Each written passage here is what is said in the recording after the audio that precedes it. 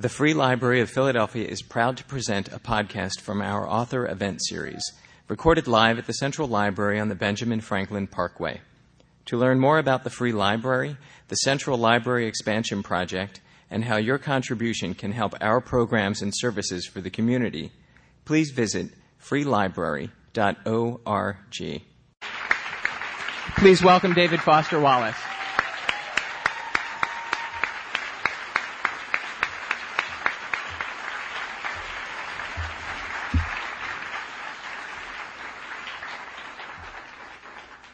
Where's Tom? Hey.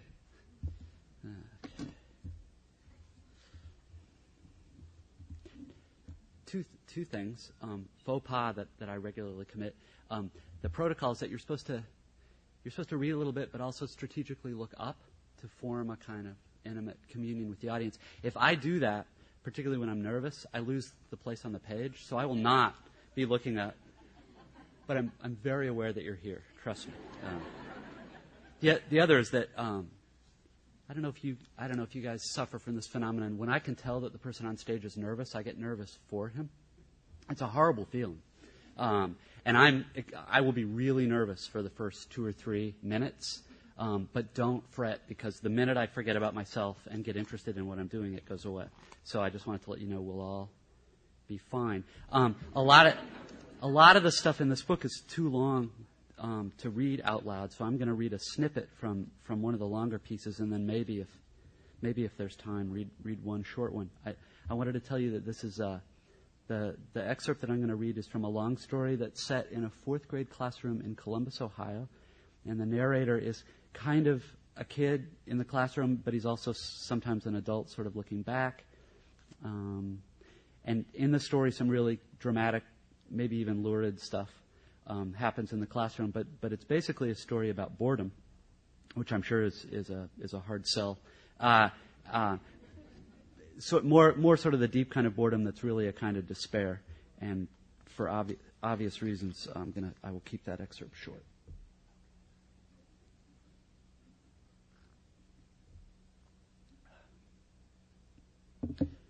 For my own part, I had begun having nightmares about the reality of adult life as early as perhaps age 7.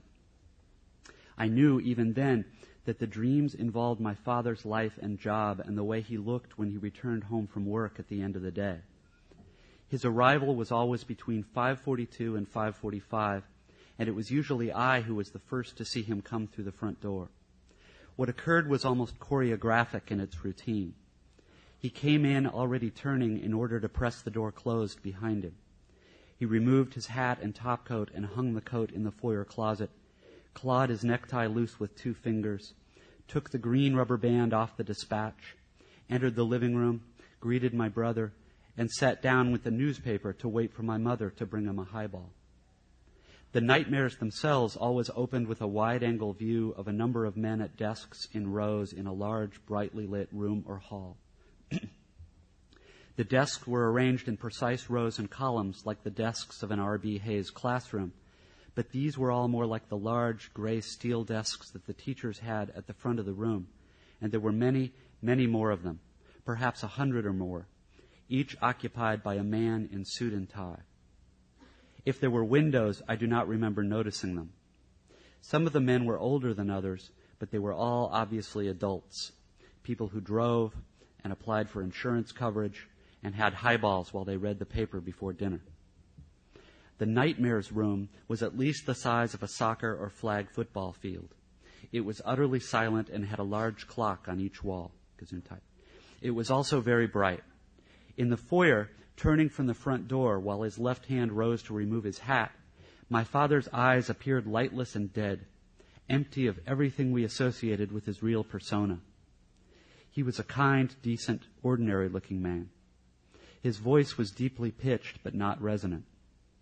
Soft-spoken, he had a sense of humor that kept his natural reserve from seeming remote or aloof. Even when my brother and I were small, we were aware that he spent more time with us and took the trouble to show us that we were important to him a good deal more than most fathers of that era did. It was many years before I had any real idea of how our mother felt about him. The foyer was directly off the living room, where the piano was, and at that time, I often read or played with my trucks outside of kicking range beneath the piano while my brother practiced his Hanons, and I was often the first to register the sound of my father's key in the front door. It took only 4 steps and a brief sock slide into the foyer to be able to see him first as he entered on a wave of outside air. I remember the foyer as dim and cold and smelling of the coat closet, the bulk of which was filled with my mother's different coats and matching gloves. The front door was heavy and difficult to open and close, as if the foyer were somehow pressurized. The door had a small, diamond-shaped window in the center, though we later moved before I was ever tall enough to see out of it. He had to put his side into the door somewhat in order to make it close all the way, and I would not see his face until he turned to remove his hat and coat, but I can recall that the angle of his shoulders as he leaned into the door had the same quality as his eyes. I could not convey this quality now, and most assuredly couldn't have then, but I know that it helped inform the nightmares. His face was not at all like this on weekends off. It is in hindsight that I believe the dreams to have been about adult life. At the time, I knew only their terror. Much of the difficulty they complained of in getting me to lie down and go to sleep at night was due to these dreams. Nor could it always have been dusk at 5:42, though that is what I recall its being, and the inrush of outside air he brought with him as cold, and scented with burnt leaves and the sad way the street smelled at twilight, when all of the houses became the same color, and all of their porch lights came on like bulwarks against something without name. His eyes, when he turned from the door, didn't scare me, but the feeling was somehow related to being scared. Often I still had a truck in my hand. His hat went on the hat rack, his coat shouldered out of. Then the coat was folded over his left arm. The closet opened with his right hand. The coat transferred to that hand, while the third wooden coat hanger from the left is removed with his left hand. There was something about this routine that cast shadows deep down in parts of me I could not access on my own. I knew something of boredom by then, of course, at Hayes and Riverside, or on Sunday afternoons when there was nothing to do. The fidgety type of childhood boredom that is more like worry than despair.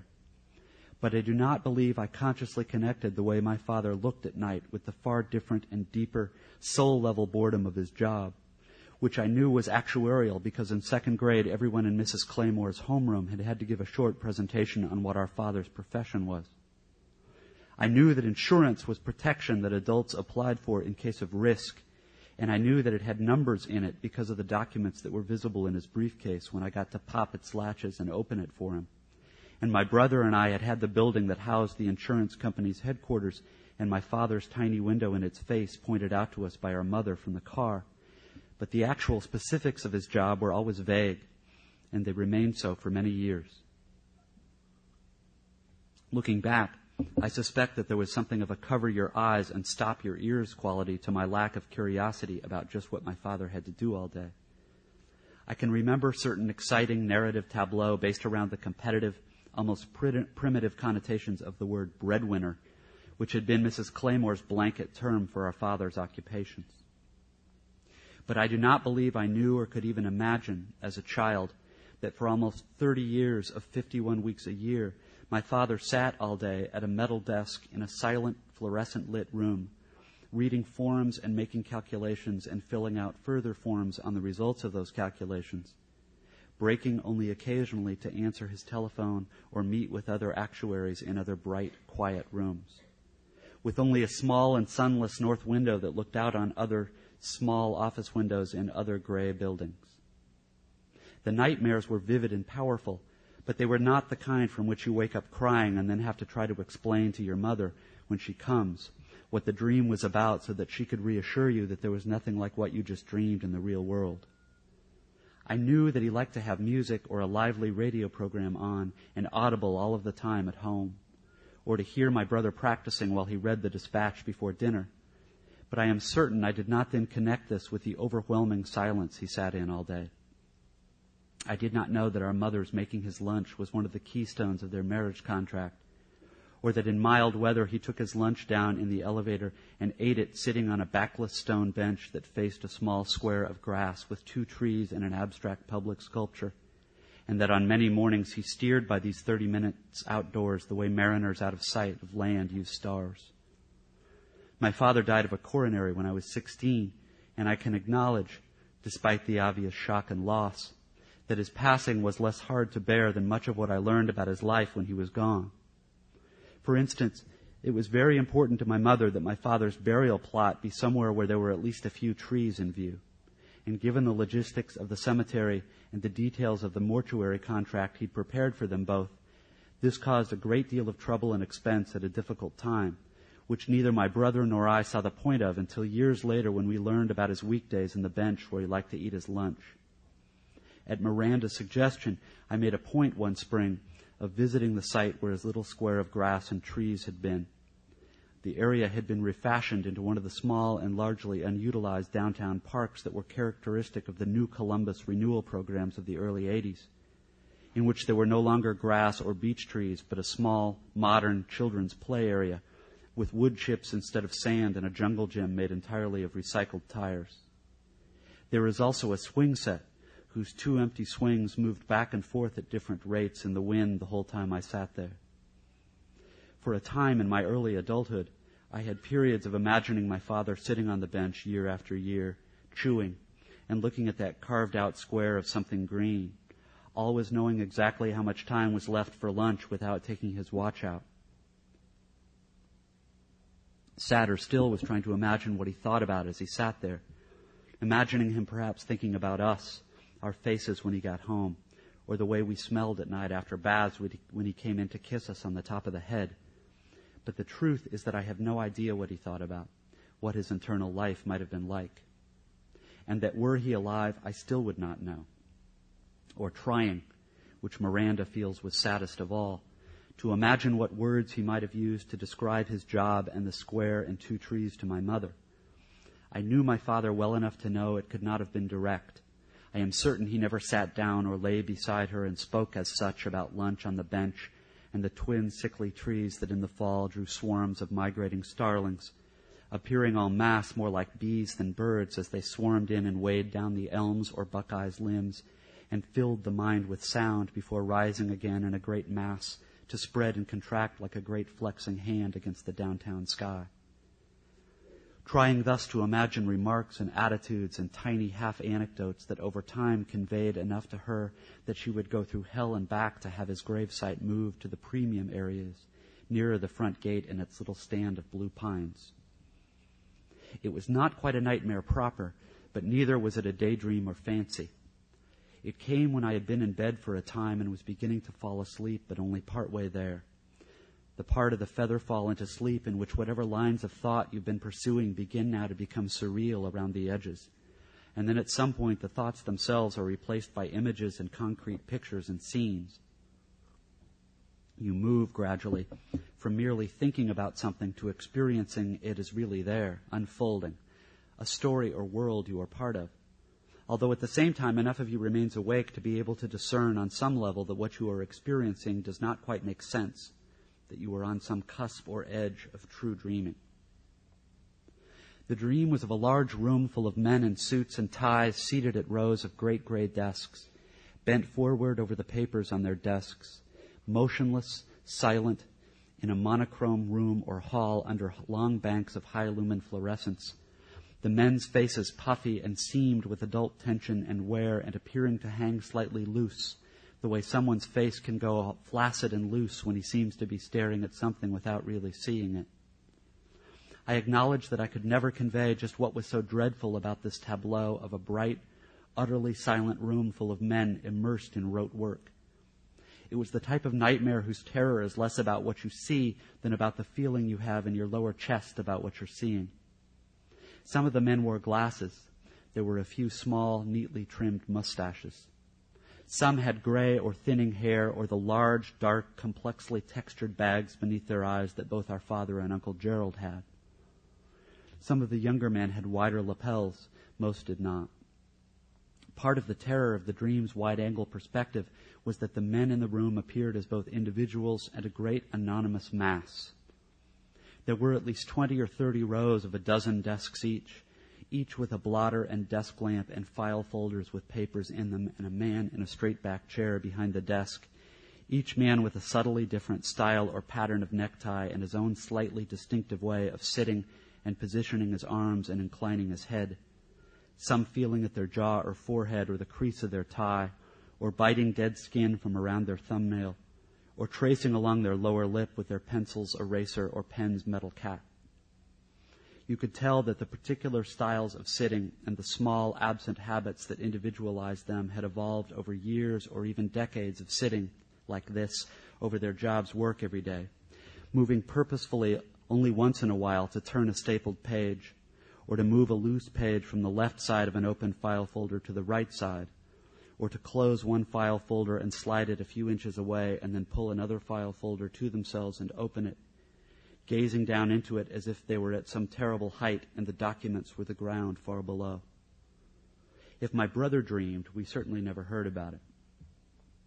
The men's expressions were somehow at once stuporous and anxious, enervated and keyed up, not so much fighting the urge to fidget as appearing to have long ago surrendered whatever hope or expectation causes one to fidget.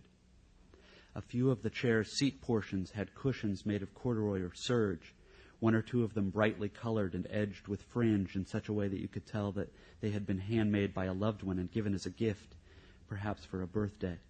And for some reason this detail was the worst of all. The dream's bright room was death. I could feel it, but not in any way you could convey or explain to my mother if I cried out in fear and she hurried in. And the idea of ever trying to tell my father about the dream was, even later, after it had vanished as abruptly as the problem with reading, simply unthinkable. The feeling of telling him about it would have been like coming to our Aunt Tina, one of my mother's sisters, who among her other crosses to bear had been born with a cleft palate that operations had not much been able to help, besides also having a congenital lung condition, and pointing out the cleft palate to Aunt Tina and asking her how she felt about it and how her life had been affected by it, at which even imagining the look that would come into her eyes was unthinkable. The overall feeling was that these colorless, empty-eyed, long-suffering faces were the face of some death that awaited me long before I stopped walking around. Then, when real sleep descended, it becomes a real dream, and I lost the perspective of someone merely looking at the scene and am in it. The lens of perspective pulls suddenly back, and I am one of them, one part of the mass of gray-faced men stifling coughs and feeling at their teeth with their tongues and folding the edges of papers down into complex accordion creases and then smoothing them carefully out once more before replacing them in their assigned file folders. And the dream's perspective's view slowly moves further and further in until it is primarily me in view, in close-up, with a handful of other desks, men's faces and upper bodies framing me, and the backs of a few photos frames, and either an adding machine or a telephone at the edge of the desk. Mine is also one of the chairs with a handmade cushion. As I can recall it now, in the dream I look neither like my father nor my real self. I have very little hair, and what I do have is wet-combed carefully around the sides, and a small Van Dyke or maybe goatee, and my face, which is angled downwards at the desktop in concentration, looks as if it has spent the last 20 years pressed hard against something unyielding. And at a certain point in the interval, there is no sound. In the middle of removing a paperclip or opening a desk drawer, I look up and into the lens of the dream's perspective and stare back at myself, but without any sign of recognition on my face, nor of happiness or fright or despair or appeal.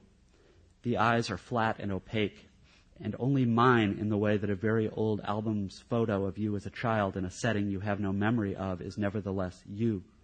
And in the dream, as our eyes meet, it is impossible to know what the adult me is seeing or how I am reacting or if there is anything in there at all.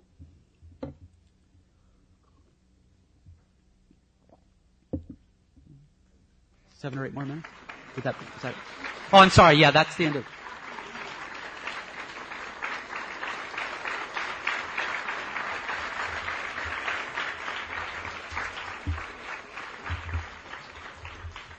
So maybe since only one person is leaving, I will read one other one that's only... Sorry, that's cruel. That's only 2.5 pages long. a really, really funny story. It's called Incarnations of Burned Children.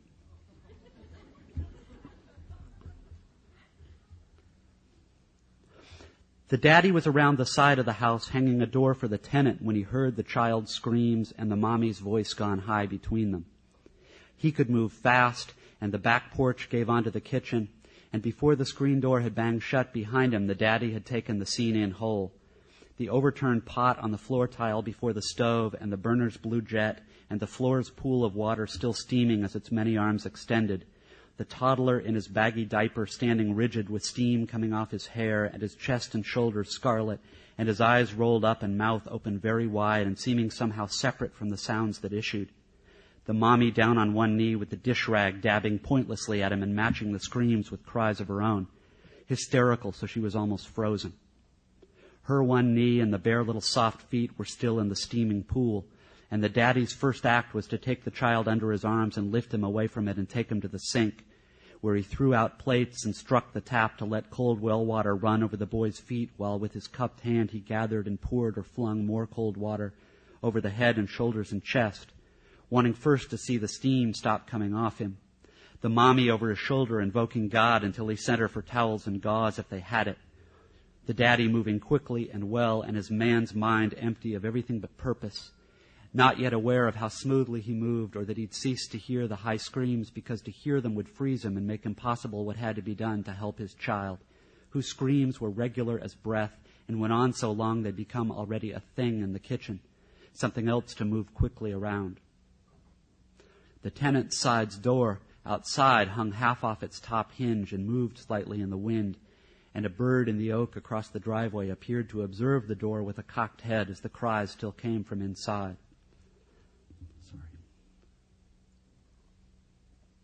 The worst scald seemed to be the right arm and shoulder. The chest and stomach's red was fading to pink under the cold water, and his feet's soft soles weren't blistered that the daddy could see. But the toddler still made little fists and screamed, except maybe now merely on reflex from fear. The daddy would know he thought it possible later. Small face distended and thready veins standing out at the temples, and the daddy kept saying he was here, he was here. Adrenaline ebbing, and an anger at the mommy for allowing this thing to happen, just starting to gather in wisps at his mind's extreme rear, still hours from expression.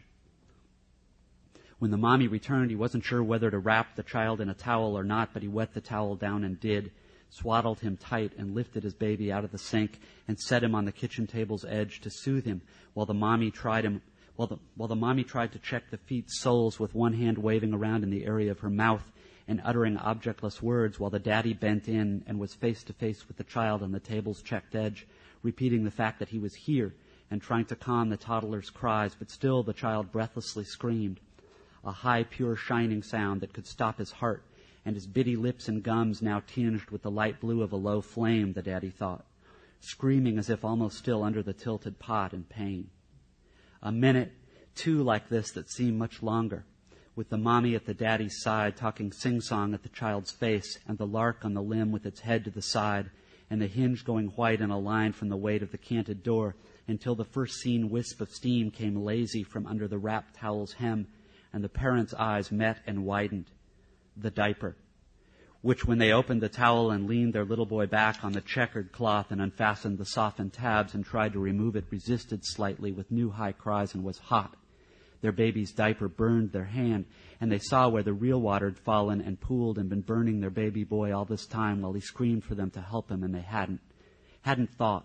And when they got it off and saw the state of what was there, the mommy said their God's first name and grabbed the table to keep her feet while the father turned away and threw a haymaker at the air of the kitchen and cursed both himself and the world for not the last time while his child might now have been sleeping, if not for the rate of his breathing and the tiny stricken motions of his hands in the air above where he lay.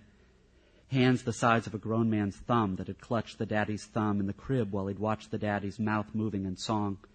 His head cocked and seeming to see way past him into something his eyes made the daddy lonesome for in a sideways way. If you've never wept and want to, have a child. Break your heart inside and something will a child is the twangy song the daddy hears again as if the radio's lady was almost there with him looking down at what they'd done. Though hours later, what the daddy most won't forgive is how badly he wanted a cigarette right then as they diapered the child as best they could in a gauze and 2 crossed hand towels.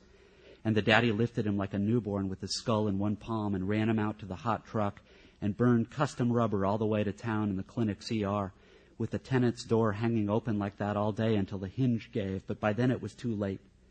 When it wouldn't stop and they couldn't make it, the child had learned to leave himself and watch the whole rest unfold from a point overhead. And whatever was lost never thenceforth mattered. And the child's body expanded and walked about and drew pay and lived its life untenanted, a thing among things, its self-soul so much vapor aloft, falling as rain and then rising, the sun up and down like a yo-yo. That's all I'm going to read, so thanks a lot for coming.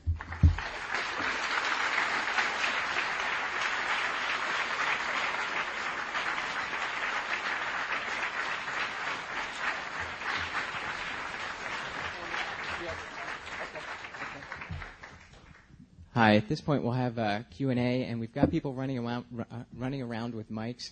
If you would please raise your hand, I'll point you out. They'll get a mic to you, and please wait for them. Gentleman in front right here. Hi. I'm wondering if you've ever read any, been exposed to like anthropology, ethnography, because your stories, your writing in general seems to be so much about observations of what's going on, like in the one you just read about the hinge and, you know, just the sort of taking in, apprehending all that's there. But then you also sort of add a lot of, psychological consciousness and all that kind of stuff. So I'm just wondering if you know anything or been exposed to much sort of anthropology, ethnography. I'm wondering why a surfeit of detail is related to anthropology somehow. Well, I'm not saying it's. Oh yeah, no. Yeah. I mean, anthropology doesn't have any kind of claim on detail. I guess your writing seems to be at times read to me like I've been taught to write like field notes, sort of just taking in all that's there, and then the thing I think that you add is significance or to it. So I guess that's what I'm wondering. I'm not saying that it's the purview of anthropology to have detail. And I wasn't saying that you were saying it. No, I'm just wondering if you've been exposed to it at all or thought about it at all. I think what seems like a surfeit of detail is maybe not so much the detail as sometimes I take the commas out and it starts going really fast and it almost seems like kind of a little kid. You know how little kids will list every single thing that's going on in their mind. So it probably has more to do with speed than. I've read. I've read like a civilian kind of some anthropology stuff, but I'm sure not a scholar of it. So, to the extent that. Other question? Gentleman in the middle here. Please wait for the mic, sir. Hi, Mr. Wallace. You've published a couple of things under pseudonyms, including one of the stories in your present collection, Mr. Squishy, was published under the name Elizabeth Clem. And yet you write, and I mean this fully as a compliment, you write in such a distinctive style that the reaction people seem to get was not, who is this new writer, but why is David Foster Wallace writing under this transparent pseudonym? So, and I don't mean at all to put you on the spot, but I'm curious why you've chosen to do that. Partly because I'm dumb and out of touch, and I for a while was working on a whole cycle by this sort of pseudonymous author and had the idea that doing it pseudonymously and kind of cross-genderishly would so totally change the writing that people would have no idea, and I thought it was this really cool experiment. And not only did like 3 out of the 4 of the pieces really kind of suck, but in fact, yeah, I mean, this thing came out in McSweeney's, and apparently poor Eggers had promised me he wouldn't tell who it was, and it was just so obvious that he was put in lame position after lame position while people just... So it was just basically stupidity on my part. Gentleman back here on the right. Hi, could you talk a little bit about Everything and More? I guess the context of what you had to do to get yourself versed enough in mathematics to talk intelligently about Cantor. He's talking about a nonfiction book about the Norton and Atlas books are doing this series of non-scientists writing about science. I had kind of a weird double major in college. I'd had some of this stuff before and thought I could knock this thing off in a couple months and it would be real easy. And it turned out, yeah, I mean, basically just I had to read a whole lot and actually look for really embarrassing notebooks from when I was 20 and 21, and mostly just on set theory. But it turns out the math genre, there are pop math books and then there are really hard textbooks. There's this whole middle range, particularly histories of mathematics, like Morris Klein's History of Mathematical Thought, that's just incredibly good. And if you can sit there and read the whole thing, you end up getting, a terrific liberal arts education just from studying it. So I use those pretty heavily. Another question right back here. Could you talk a little bit about the relationship in your work between nonfiction and fiction?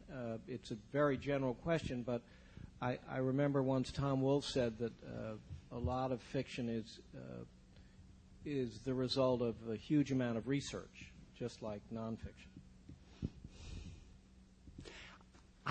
The weird thing is I consider myself mainly a fiction writer. I got into nonfiction in this weird sideways way that involved mostly being really poor and having a Harper's editor take pity on me.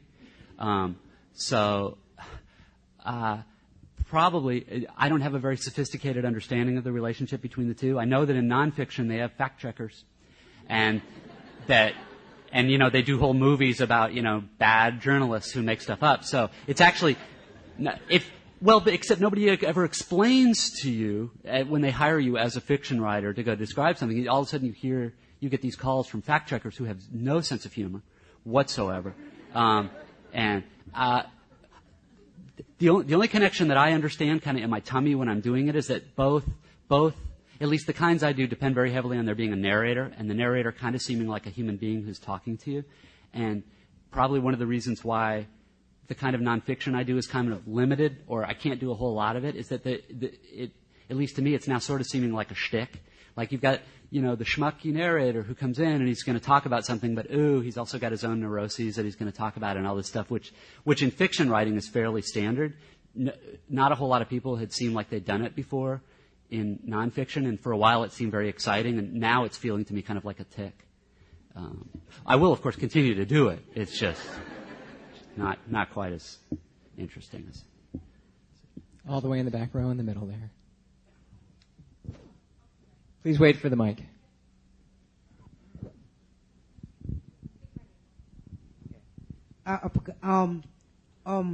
Some of the you ever heard of some of the stuff you was talking about, reading on the book? What's your name? Mr. David, right? Mr. David what? Foley? Well, I don't. This is my first time, over here, down here. But talk a little slower, okay? This is my first time over here. I have a friend of mine. She reads pretty good, right? But I forgot her name. I forgot her name, and she's like Irish, Sweden, something like that. And she told me about William Shakespeare, and I looked up, and I went to the library right up on the other side of South Philly, and it was in Star Wars, William Shakespeare in Star Wars. It was a Star Wars book, but it had all William Shakespeare's writing. Wait a minute, a book about Star Wars, but it was like Shakespeare. No, I'm just trying to understand. It's like the outcome of the second book. That second book you just read, I don't know the name of it. I never looked. But I'm just saying. Do you have a specific question, sir? Yeah, I like the first book, sir. I don't know what's the name of the first book. The name of the first book you read. The name of the first book you read. The name of the first story is "The Soul Is Not a Smithy." Yes, sir, it's not a smithy. That's a nicer book. Hey, what's the second book, sir? I have another question. Second one's title is "Incarnations of Burned Children." Sorry, I didn't make the titles real clear. Thank you. Is there another question? We've got somebody down in front here.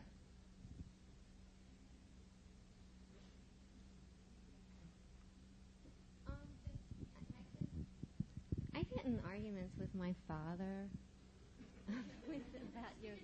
about your writing. Oh, I cannot stand this. This Q&A is kind of taking a turn, isn't it? No, I just never spoke. I didn't even have like Mr. Microphone. This is just horrible. Yeah, no, it's horrible. He always. It's like he thinks your writing is too tied to this specific time period, and I would imagine that you get that, especially from maybe people who are a little bit older. I mean, I think my feeling is that, he doesn't really. I mean, I think I have a different vision of the future than he does. Have people asked you about that, or? I mean, just as far as the pop culture references. No, it's a good question. Some of this has to do with. I remember thinking a lot about. I went briefly to grad school for writing, like in the middle '80s, and the profs were maybe late 40s, and we're all in our early 20s. And I remember a few of us getting in kind of big arguments with them in class because their belief was that any pop cultural reference was kind of eo ipso vapid, silly, dated the story, rendered it part of low culture rather than the high culture whose whole purpose was to redeem us from the crap. It was a really important fight for me because both sides were really earnest and it was in good faith. We really were reading completely differently. The older professors were reading references to, say, brands of snack or what was on somebody's T-shirt as little affected ticks by which we were trying to somehow, I don't know, wink and nudge at other people our age. And at least in my own case, I know that particularly when I was young, I was doing it partly because that was the world I knew. The same way the Romantics wrote about, babbling brooks and floating clouds. And there was this way, it was a very, there was a very interesting argument because there was, it so quickly got down to bedrock that both people saw the world so very, very differently and read so very, very differently. I know that I get a fair number of questions like that, particularly in the mail, some of which are nice and some of which aren't so nice. There tend to be more aesthetic questions about what should the relationship between literary fiction and pop culture be. Or there are other ones where basically the stuff you're doing is just trendy and ticky and weird. And some people right now whose nerve endings are fried by MTV might be kind of interested in it, but it's going to die, right? I mean, those are sort of the two directions. They're both really interesting to me because I'm now 42, and I don't notice it so much in fiction and poetry. But for instance, when I turn on the television or go to movies that are geared toward a younger demographic, and I see all the flash cutting and the loudness of the music, and I begin to feel what I imagine some of the profs, or so like some of what our father's generation feels is, it is true that fashions change and audiences' receptivities change, and there's this feeling of that I'm getting right now of what the culture is interested in, where its attention wants to go is kind of passing me by. And it's clear that there's two responses. I can be sad and depressed and feel sorry for myself, which is pretty easy for me. Or I can rail against, by God, in my day, fiction, art was engaged in this sort of way and required, and look at the way the world's going to hell in a handbasket, which of course is exactly what, my father's generation was saying. So my guess, and I'm sorry about the lengthiness of the argument, is that this is a very cool argument, one that you may very well be having with your children, and that will be weird. Another question in the front row here. What current authors are you now reading, and if you would evaluate them? Ooh. A lot of the stuff that I read doesn't necessarily have much to do with the stuff that I like. My holy trinity of American writers is Cynthia Ozick, Cormac McCarthy, and Don DeLillo, who are all extremely different, but all seem to me to be pretty much the best fiction minds at work in America today. In order to talk about them up here, I'd have to resort to blurb speak, which is boring. But those are kind of my big three. Dennis Johnson coming up very, very hard as fourth. Gentleman right there in the red stripes, right? I have two questions. Can you hear me? Yeah. One, what are you doing now, writing-wise? And also, how has the transition been from living in Illinois to living in Los Angeles? Number one, trying to work on a piece of nonfiction that's sure to be very interesting. The other, that he's alluding to. I got a teaching job. I didn't much want to move to Southern California. I got a teaching job that's just such a good teaching job. It's like winning the lottery. So I moved. There are things about it I like. I like the little town I'm in. Southern California is extremely urban. And I lived in Boston very briefly, but for the most part, I don't I'm not familiar with urban areas, and that there are a lot of adjustments. Just the sheer number of human beings in view all the time. The interesting thing about coming here, I don't notice it in Philly, but I've been to New York maybe 10 times in my life. There are defenses one learns to live and be comfortable around a whole lot of people. There's that New York privacy bubble around people. You don't meet people's eyes on the sidewalk in New York if you don't know them, whereas at home you do. But if you do it here, you're puncturing something important to them, right? I guess because if they meet the eyes of everybody who passes them, they get home and pass out because it's too much of a strain. I imagine it's somewhat the same in Philadelphia. It's very interesting, but if your nervous system isn't geared toward dense human populations, it's very strange to live in it. Traffic being a whole other issue.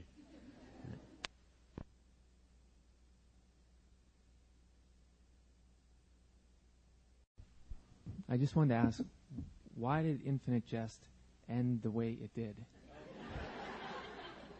Footnote. No, I'm just kidding. I won't.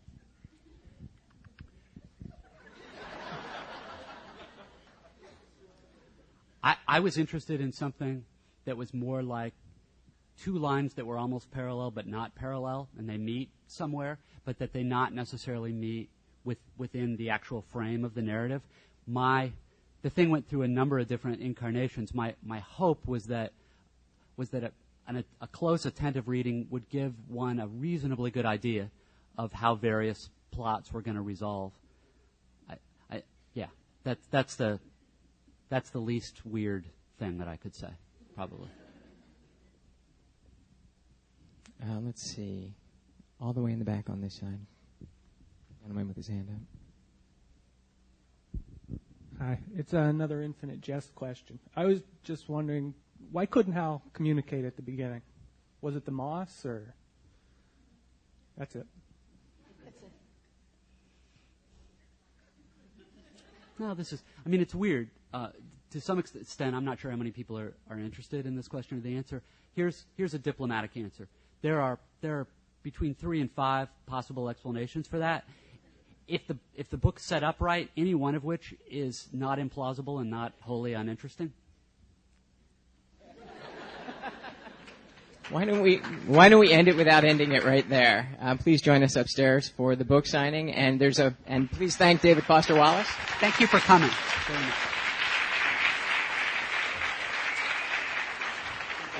And I'll follow you out. I'll see if you make another announcement. Also, just to let you know before you head out, at Big Jar Books tonight, there's going to be an after party. Big Jar is at 2nd Street, the exact address? 55 North 2nd Street. There will be beverages. Thank you. Thank you for listening to a podcast from the Free Library's Author Event Series. If you live in Philadelphia or are planning a visit and would like to attend an author event, information is available at freelibrary.org.